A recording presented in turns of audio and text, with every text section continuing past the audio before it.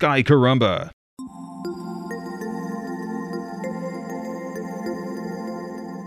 In astronomy, the credit for discovering something goes to the person who recognizes it for what it is, and that's not necessarily the person who saw it first. Some astronomical objects have been noted decades before they were discovered. The person who first saw Neptune died more than 200 years before the person who discovered it. We may never really know how many planets, comets, asteroids, and other objects have been seen one or more times before someone drew or photographed it. Astronomers see so many things when observing, they just can't keep track of them all. Even after a drawing or photograph is made, it may take years before someone makes another observation that leads to a discovery. We can illustrate the situation quite well with Pluto. Working at Lowell Observatory in Arizona in 1930, Clyde Tombaugh took pictures of the sky and compared them to look for moving objects. He noticed something different in two pictures taken on January 23rd and January 29th. To further prove something in the photographs had moved, the Lowell administrators pulled out a picture from the same patch of sky taken on January 21st and found the object in yet another position.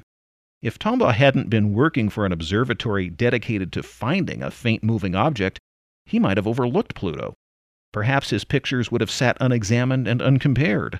Pluto had evaded detection that way already. Yerkes Observatory in Wisconsin photographed it on August 21, 1909, and again on November 11th the same year. No one noticed Pluto in those photographs until 2000. There are now 14 other known photographs of Pluto taken during the 2 decades before Lowell announced its discovery.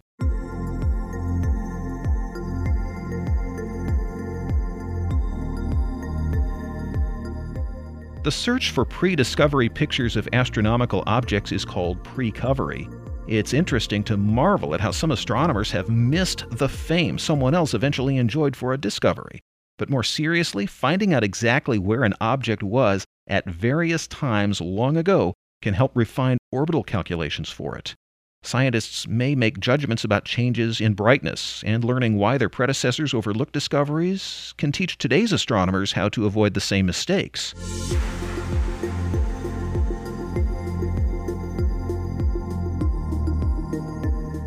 In many cases, the precovery period isn't more than a few years, but the most extreme example spans centuries and involves the man who made the telescope famous. Tracking Jupiter from night to night in late 1612 and early 1613, Galileo made notes about one of the stars, he called it, that the planet passed near. He said it appeared to have moved. And indeed it did. But working long before photography, Galileo thought he probably had just drawn it in the wrong place. He kept following Jupiter and left behind what is now called Neptune.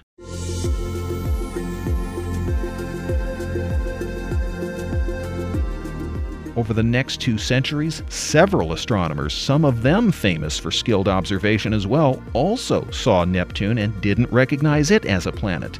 That kept happening until 1846. It's possible that tonight someone sees or photographs some planet, asteroid, or comet not yet known to astronomers. Will that person get the glory of a discovery or a footnote for precovery?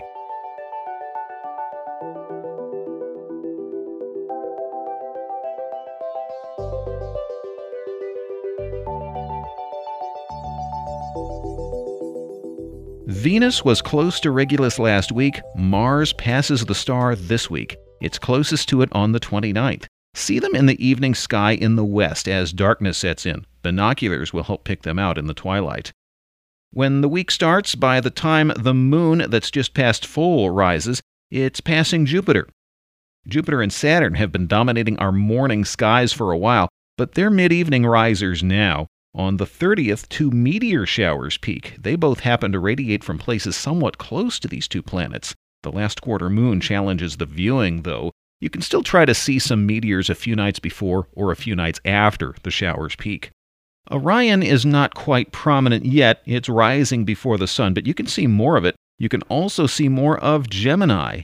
Pegasus, with its great square, is well placed for morning viewing. It's on the meridian a little before morning twilight.